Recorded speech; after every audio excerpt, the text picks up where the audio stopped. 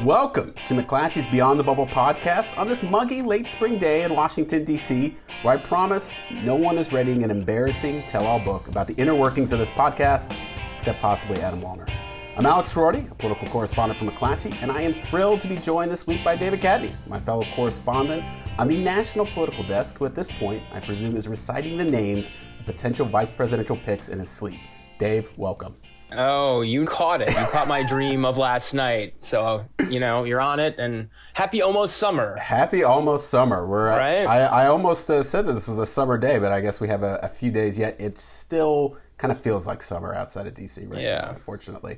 And we're also, of course, happy to welcome back Francesca Chambers, a White House correspondent for McClatchy, who, like me, took some necessary time off recently. Francesca, I trust you have returned to D.C. fully charged. Well, we went hiking. So it was actually not so much of a relaxing vacation, but you know what? It was can be relaxing, really great to be outside of my home, which is a really low bar at this point. Any vacation is the moment you step outside your front door right now, actually. So that 10-minute walk you take is actually a vacation by the current standards of the day. Coming up, we are going to discuss the ever-evolving search for Joe Biden's running mate, a process that has seemingly shifted in the last month after George Floyd's death and the Black Lives Matter protest marches. I also just start to get twitchy when we stay away from the veepstakes for too long on this show. But first, the hits just keep coming for the White House. A president who trails Joe Biden by 9 points in the national polls, according to a newly unveiled 538 polling average, is now the subject of a new, very unflattering book from his former national security advisor, John Bolton. Some of the highlights, just in case you missed them: Bolton alleges that Trump encouraged Chinese President Xi to help him win re-election by buying American agricultural products, that the president did in fact link nearly $500 million in aid to Ukraine to that country announcing an investigation into Joe Biden, and just generally described the president as a man driven by his self-interest and winning re-election at all costs, no matter the national interest. Trump and other White House officials have said that Bolton is a liar, and the DOJ, in fact, has tried to halt the publication of his book. My question for you, though, Francesca, because this is a remarkable moment for a former national security advisor 5 months before an election to publish a book like this. I think there's a natural question with all things, though, with Trump is, does this really matter politically? Is this going to hurt him with any voters? Is this going to produce the kind of negative coverage that some persuadable voters already on the fence about 2020 are going to be pushed toward Joe Biden?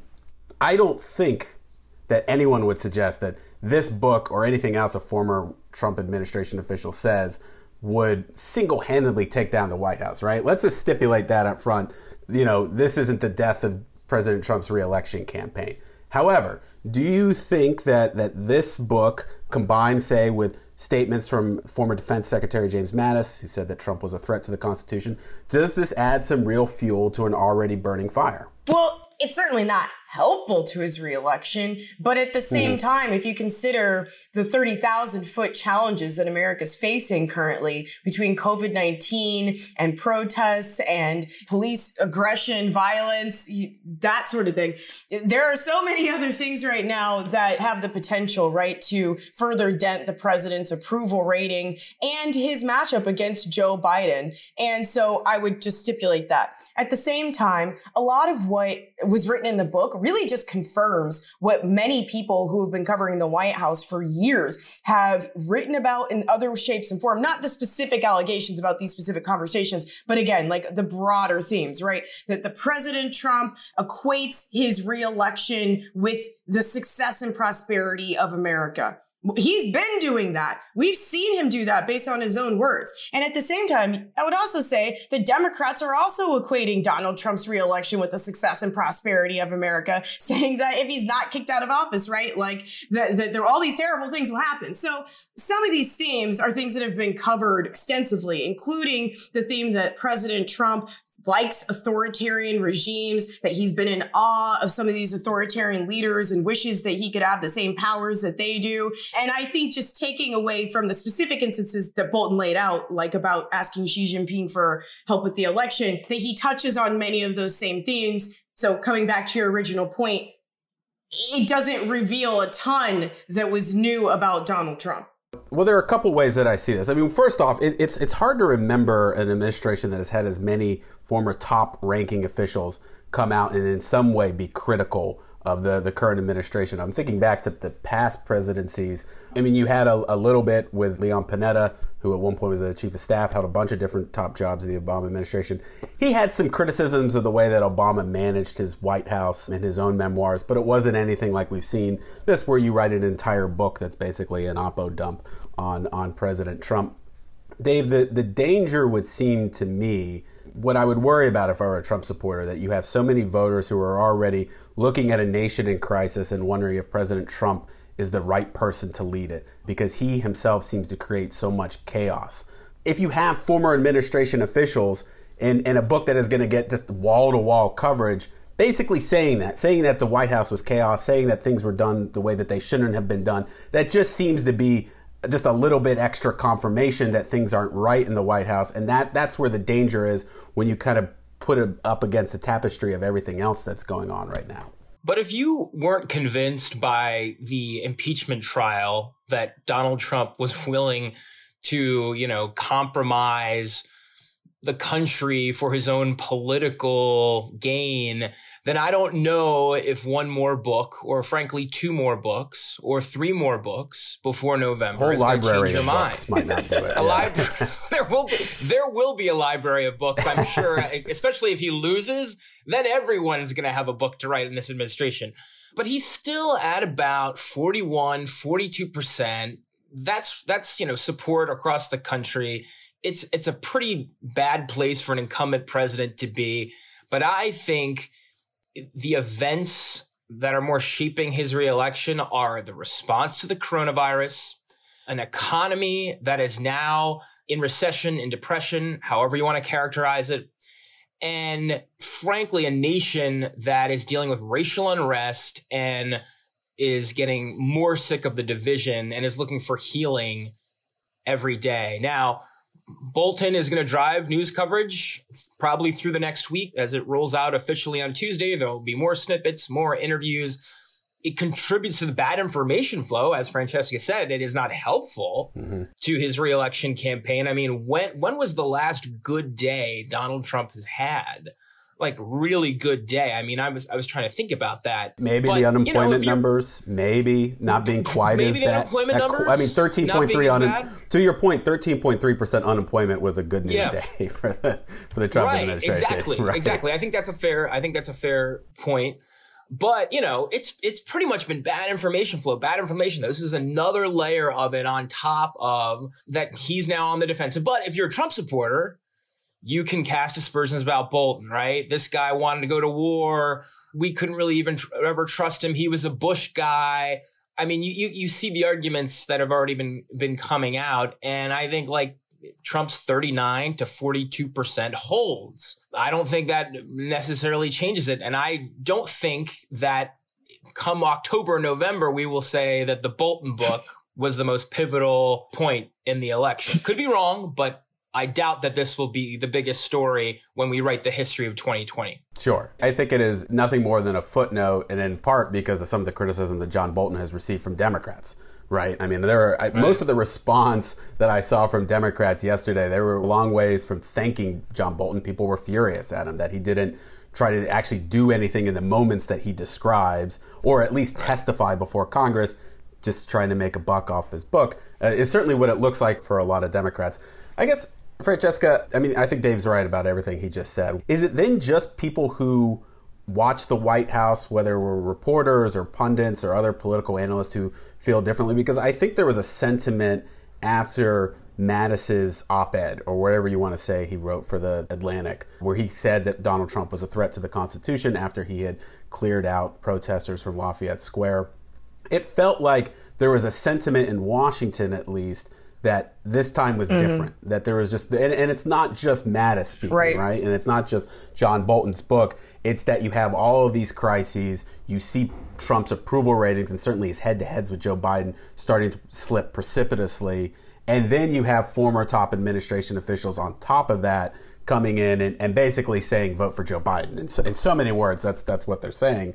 Is that it then? That it's just the sentiment in Washington has changed, even if this doesn't really reverberate to the country at large? But there's also, as you were saying, right, it's not just those two. It's Esper who's breaking with him. It's Milley who's breaking with him. And so that was what contributed to people saying, wow. But for a regular Trump supporter, as you talk about the response to this, many of them had just said, oh, it's these people outside the administration, they're disgruntled. You had the White House today saying that everything that John Bolton is saying is debunked merely by the fact that he didn't say any of this stuff when he was in the administration. But an important point on this is that the White House isn't actually like line by line going through and saying, no, he never asked the Chinese for election help. Like, they have not said that. The president himself was on Hannity last night, and he did not deny that on Hannity. Their line has been that John Bolton leaked classified information, in this book or published it. Okay, so for it to be something that's criminal, as they're alleging, then they're seemingly acknowledging that these things are true, that these things actually happened. And so they have since said that, he's a liar and this book is, fake and full of lies. That wasn't their original response to the claims. And again, they have not categorically denied some of the more explosive allegations that we're hearing. And so if anything, I think that could be damaging for them, that they're not denying that these things took place. But again, it will actually be up to Joe Biden, though, I think, to capitalize on that and make that argument against Donald Trump. And whether he can do that successfully or not obviously remains to be seen. Dave, let's take the discussion to a more specific place, because rather than focus on the sort of broad effect of this, I know how Democrats, or Democratic operatives and Joe Biden's campaign respond to this book. It was all about China, China, China. We have talked about this, Dave, and before we have seen the Trump White House and his re-election campaign really start to go after Joe Biden on being soft on China. We have seen even a prebuttal of sorts from Democrats about this.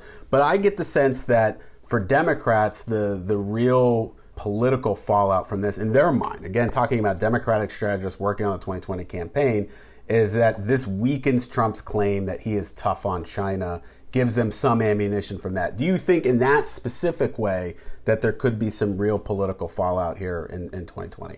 Yeah, I think you make a really good point in that it neutralizes one of the mainline Trump attacks. That was the first advertising blitz, not only from the Trump campaign, but the super PAC that they launched a barrage of ads in battleground states beginning in May and into June. It was Biden is the pawn of China. Biden cozy up to China, so much so that he got a sweetheart deal for his son, using his access to his father and his connections over there. Now that seems pretty hard for Trump to make. Now, that doesn't mean he won't do it and that they'll try to do it. But even before this book, it already showed that those ads were pretty ineffective. Trump's poll numbers were going down, obviously because of other events occurring, overriding events. But now the China argument seems much, much weaker. And I don't even know, do you want to even talk about China now? Can you even make the argument if you're a Republican surrogate for Trump and you're going on TV or on these online streams at night? I think they'll try, but it certainly at least neutralizes that argument for the time being for Democrats. And I think Republicans and the Trump campaign are going to have to go back to the drawing board. Now I think what you're seeing, just in what I've observed, is they're going back to the Sleepy Joe, lost a step messaging. The Trump campaign had this really odd/interesting online event with their communications director doing this investigation. It was like a 4-minute, really nicely produced online package about investigating what's wrong with Joe Biden and all the odd statements he's made. And, Biden has made some odd statements. I think there's evidence that he has lost a step. If you look at how he's responded in interviews, sometimes his energy level, sometimes he gets things confused. Trump campaign going back to that argument. But overall, they're still searching for an argument. I think that's the point. And nothing has stuck yet. And they need sort of, I think, an outside event to change the conversation in their direction. And all the events are flowing against them right now. Yeah, Francesca, is it, based on your own conversations with the White House, the re-election campaign, do you think that there is, even now as we reach summer, that the Trump campaign has any idea what its main line of criticism is going to be against Joe Biden? Because to me, it has become one of the biggest stories of the 2020 election, their inability to find something that can break through against him. Yeah, so they have been continuing to push this message, as Dave said, like, Biden, he's a befuddled old man hiding in his basement, like even as he was not just out giving speeches. So I'll just leave that there. But I want to talk about the polling as well for a second, because one of their biggest arguments against Joe Biden is this whole idea that 4 years ago, Donald Trump, when he faced off against Hillary Clinton, the polling was really bad for him and he still won. So polls are fake and they're all liars and not real. And if you actually go back and look at the polling, as I did, you'll see something very different that was taking place in 2016 than what is taking place now. Those polls oftentimes did have Donald Trump winning by 1 or 2 or 3 points. There were times where Hillary Clinton was in the lead by that much, and she was sometimes up by double digits. That's totally true. But on election day, she had a plus 2.1 lead over him. And so that's within the margin of error, the 3.5 percentage points plus or minus margin of error. That is not what you see taking place at all here. You've got, as you noted earlier, Joe Biden up by nearly 9 points. You also have, if you look at the polling, it's been at least a month since Donald Trump was tied with him. Also, his approval rating, it's been about a month or more since the last poll that shows Donald Trump's approval rating above 50% or at 50% rather, not underwater, so to speak. And so there is, arguable evidence that in any poll, by the way, including polls from Fox News and other places, that's much harder for them to argue against, that Donald Trump is losing beyond the margin of error to Joe Biden. So that suggests a serious problem with their messaging, with the candidate, however you want to look at it, that, as you noted, they've really got to figure out how to solve. And they can argue all they want that the polls are wrong, but what if the polls aren't wrong? And what are they, so maybe think about that as a question. Politico, I think, published a smart piece yesterday questioning whether or not some of the state polls might be inaccurate again this year. And look, there is a lot of public polling that's just bad. It's not biased in any direction. It's just bad public polling. And that is inevitably going to skew some of the results. That said, Francesca, to your point, look, the polling is much worse right now for Donald Trump than it was. It's much worse in the year 2020 than it was for him in 2016 at this point. And then really even in the last month, look, he's in a dead heat in Iowa right now. That's all I need to say. This is a state he won by 9 points in 2016. And according to private and public polling, he's in a dead heat against Joe Biden. His campaign's in a lot of trouble. Just dismissing the polls as inaccurate is a little, I think, misguided at this point. And by the way, Alex, I was referring to national polls since you're mentioning state polls. Yes. So I was referring to national polling. There's a separate argument to be made for state polling, but I just think for the listeners, I want to be really clear about the data I was using. Sorry, do continue. Totally. McClatchy's Washington, D.C. Bureau is tracking the best election reporting from beyond the bubble in a new daily newsletter.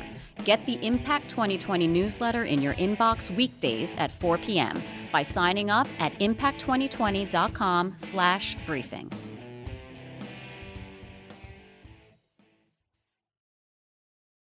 What wouldn't be misguided, I think, is a discussion of who Joe Biden is going to pick as his running mate in 2020. This is a discussion we've had on the podcast before and is a favorite parlor game of all kinds of politicos from both parties for a variety of political and substantive reasons. That said, I think that this process has changed since the last time we talked about it. I think the protests over George Floyd's murder and the accusations of racist police violence have really shaken up a vice presidential search that a couple months ago really would have included someone like Minnesota Senator Amy Klobuchar, seen as one of the top tier candidates. I'm not sure if that's the case anymore with Amy Klobuchar, and there's some reporting suggesting that she no longer is in that top tier. Dave, there is a sense among a lot of Democratic activists that the party would like to pick an African-American woman, or at least a woman of color, as Joe Biden's running mate to help complement the ticket and also to respond to this moment. But I want to talk first about a story you wrote, because it's true that a lot of Democratic and liberal activists feel that way, but they're willing to make maybe one exception. Tell us more about that. Just to lay the groundwork, I do think the odds are that if you're going to lay a bet, he does pick a black woman. I think that is still the smartest bet to make at this point. But as you know, a month can change a lot of things, as we've seen in the last month. And I think the overarching trend in the last month is that the options for Biden have significantly narrowed You mentioned Amy Klobuchar. Gretchen Whitmer have had her own set of problems in Michigan that I think has decreased her chances.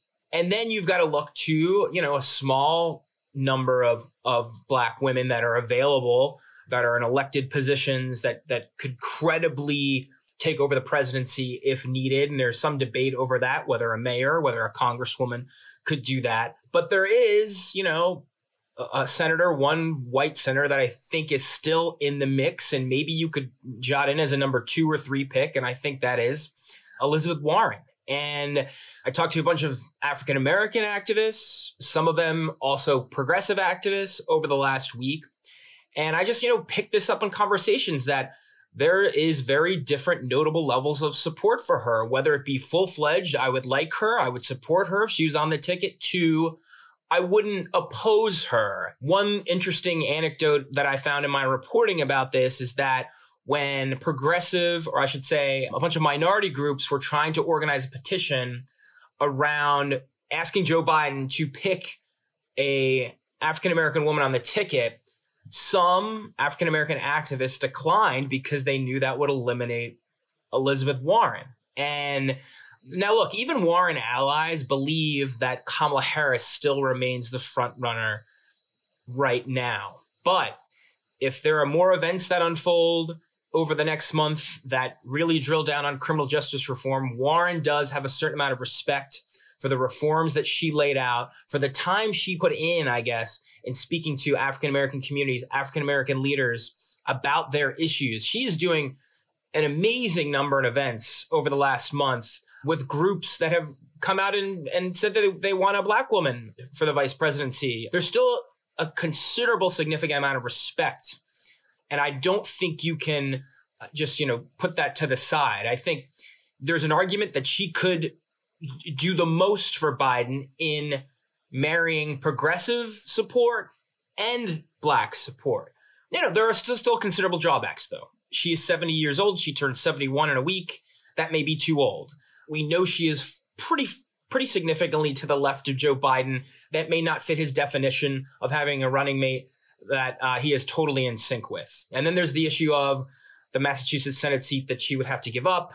There would be a vacancy, a special election. We all remember Scott Brown. It should be a Democratic seat. It should be a safe special election, but we know special elections can get hairy. So there are definitely some drawbacks with Warren. And I think even her allies, when I pressed them on it, they said, look, we still think Kamala is probably the 60%, but we're the 40%. And they say, Val Demings, Congresswoman from Florida, Keisha Bottoms from Atlanta, they're not ready. And that they're floated, but they haven't been through the national gauntlet, and that nobody knows what it's like until you're in it. And at least Kamala and Warren have been through it. They've been through the scrums. They've had the scrutiny. They've had the long, in-depth profiles written about them.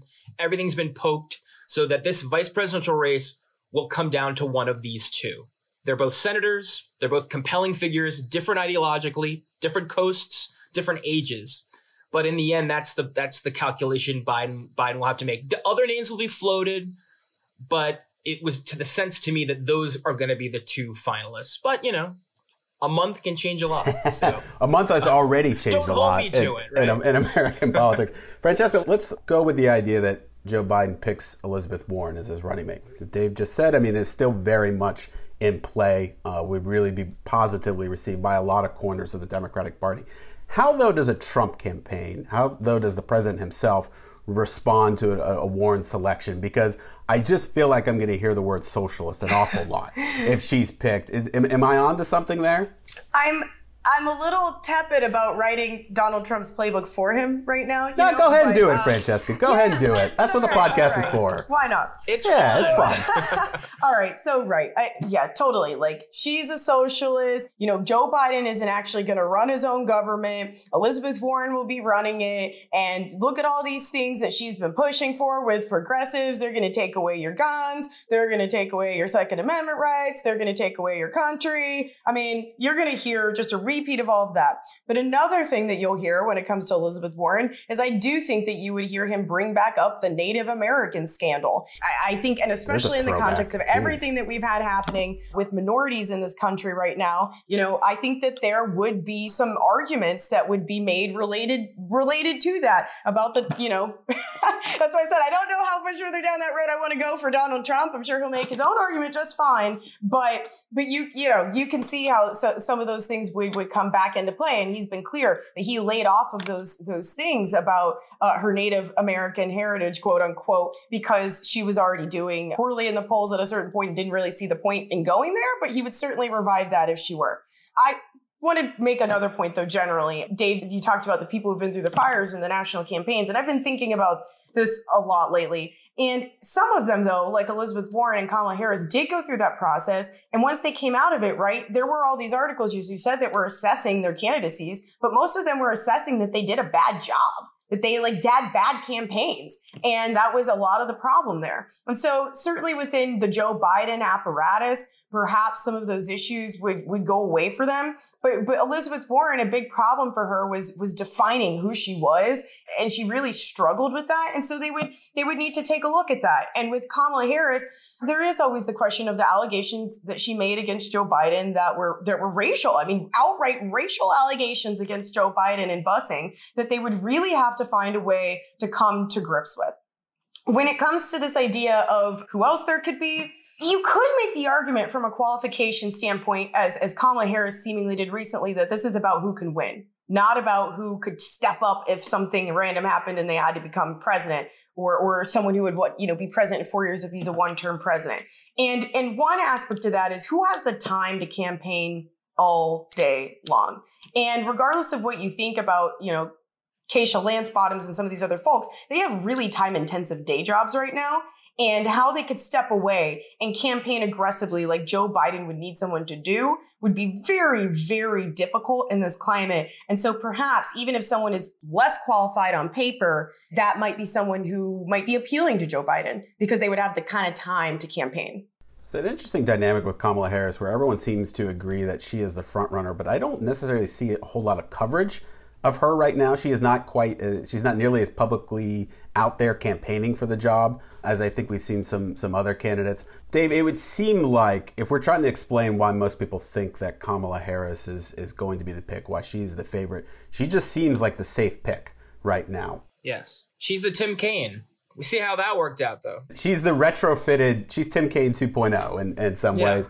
Francesca, you're right that it was not a great campaign. She struggled personally at times, but I think the analogy is people would say that she was still in the major leagues, and some of these other candidates, with all due respect to someone like Val Demings, they're like an A-ball right now, to make a minor league baseball analogy. And you just don't know what they're going to look like when you bring them up to the harsh spotlight of a presidential race. And Harris, ideologically, again, she helps complement Joe Biden within the party. It's a signal to a lot of Democrats who Biden was not their first choice, which goes for the majority of Democrats, actually. He gets it that he wants someone who is ideologically more simpatico with the other wing of the party. That's what it seems like. That's the argument for Harris right now, particularly in light of a race where Biden is leading national polls by 9 points. Just don't screw it up. Pick the safe pick like Kamala Harris. I'm just feeling contrarian today, Alex. No, go for it. Again, that's what the show's for. Yes, and you're absolutely right. Like, he has to pick from a group of people, right? He doesn't get to pick necessarily the perfect vice presidential running mate. There's a list, and he's got to pick a name. And he's got to pick the name that's either going to do the least amount of damage to his campaign or benefit it the most. And I say the least amount of damage because as we're talking about these polls and everything, right, it's kind of on a glide path right now. The vice presidential candidate will be the next big choice in front of him, and who he picks will really matter. And who he picks, if it's like the wrong choice, is one of the few things at this point that could really screw it up for him. So I think that that's a big factor too. Can I just say I think there's a difference between the perception of Kamala and the Warren campaigns within the Biden folks. I think there's the perception that Kamala ran a disastrous campaign, and that is the risk. That she surrounded herself with conflicting messages and conflicting messengers and wasn't sure who she was for a while. Warren struggled a little bit with this. But I think overall Warren's campaign apparatus is highly respected. And the campaign she ran was highly respected. And that they didn't leak, that she can get on message if need be, that she'll be a loyal soldier, and that like the Warren campaign didn't have the drama. Kamala had the drama. And I've done some reporting on this. Her first Senate campaign had drama. She went through 2 campaign managers and finance people and people that didn't like working with her. So that's the risk. And the risk is also that Kamala will begin running for president as soon as she gets on the ticket. Whereas Warren like believes in the stuff and like believes in the policy and could really be helpful when Biden is going to be trying to pull a country out of a recession in January 2021 and would sort of be that policy nerd that you need. That's the pro-Warren argument. I think, though, to some of your points earlier, tagging Warren as liberal and too far left of the country is a risk. That's going to be the drawback. Does she alienate that suburban white female voter that took a chance on Trump last time and is like, ooh, Warren's a little bit too much? That's the risk. I think it's ideological and political, though, that is what is being weighed between Kamala and Warren. And if the economy is the argument, as we always keep coming back to your point, Dave, she is quite progressive on that issue. But I think there's a real question in America right now as to what Americans do want in an economic recovery, right? And people have been relatively happy with the idea that if they were jobless, that the government, gave them checks. That's a very progressive point of view compared to what the Trump administration would like to pursue, right? Which is they want tax breaks for businesses and all sorts of things like that to help create jobs and, what has traditionally been called trickle down economics, so to speak. And so with a stark economic choice like that, people could lean a little bit more towards Joe Biden or Elizabeth Warren. Kamala Harris versus Elizabeth Warren could be a 2024 Democratic primary. I mean, not to look too far ahead, but if one of them is picked, the other one may be running and challenging, because if Joe Biden doesn't run for a second term, I mean, I'm assuming like 13 different things now, but for the real political nerds out there, let's start talking about 2028. Right? Next week on Beyond the Bubble, we're going to talk about the 2024 Democratic presidential primary. Stay tuned. And business expensing. Real quick and great stuff as always. Going to turn to my favorite segment every week, where Francesca and Dave are going to tell us something new, fresh, or original out of their reporting notebook. Dave, you're up first.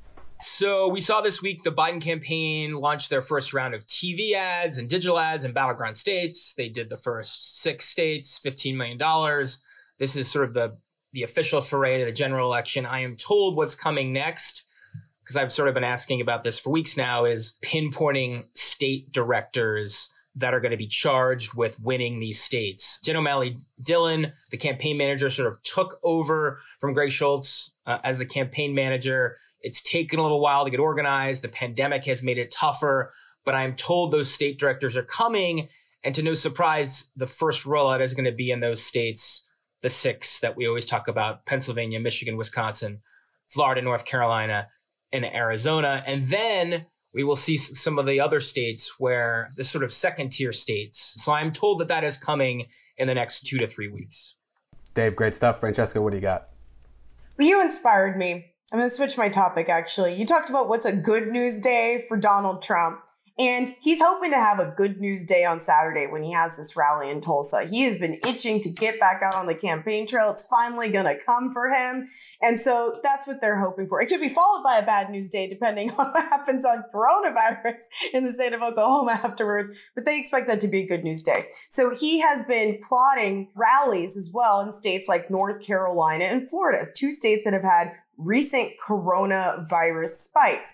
And yesterday I asked the White House press secretary during the briefing who told the president it was safe to have rallies there. She didn't really answer that question specifically on who said that would be safe, but she did make the argument that they see embers of coronavirus there and that they wouldn't have rallies in those states until they are deemed safe. So they haven't given us dates for those rallies, but it does show at least that they're cognizant of the fact that maybe not such a good idea to have rallies in some of those states right now. And I'll be curious to see where those rallies are and when they are. And if Donald Trump, after this Tulsa rally, given the controversy around it, maybe puts the brakes on this a little bit.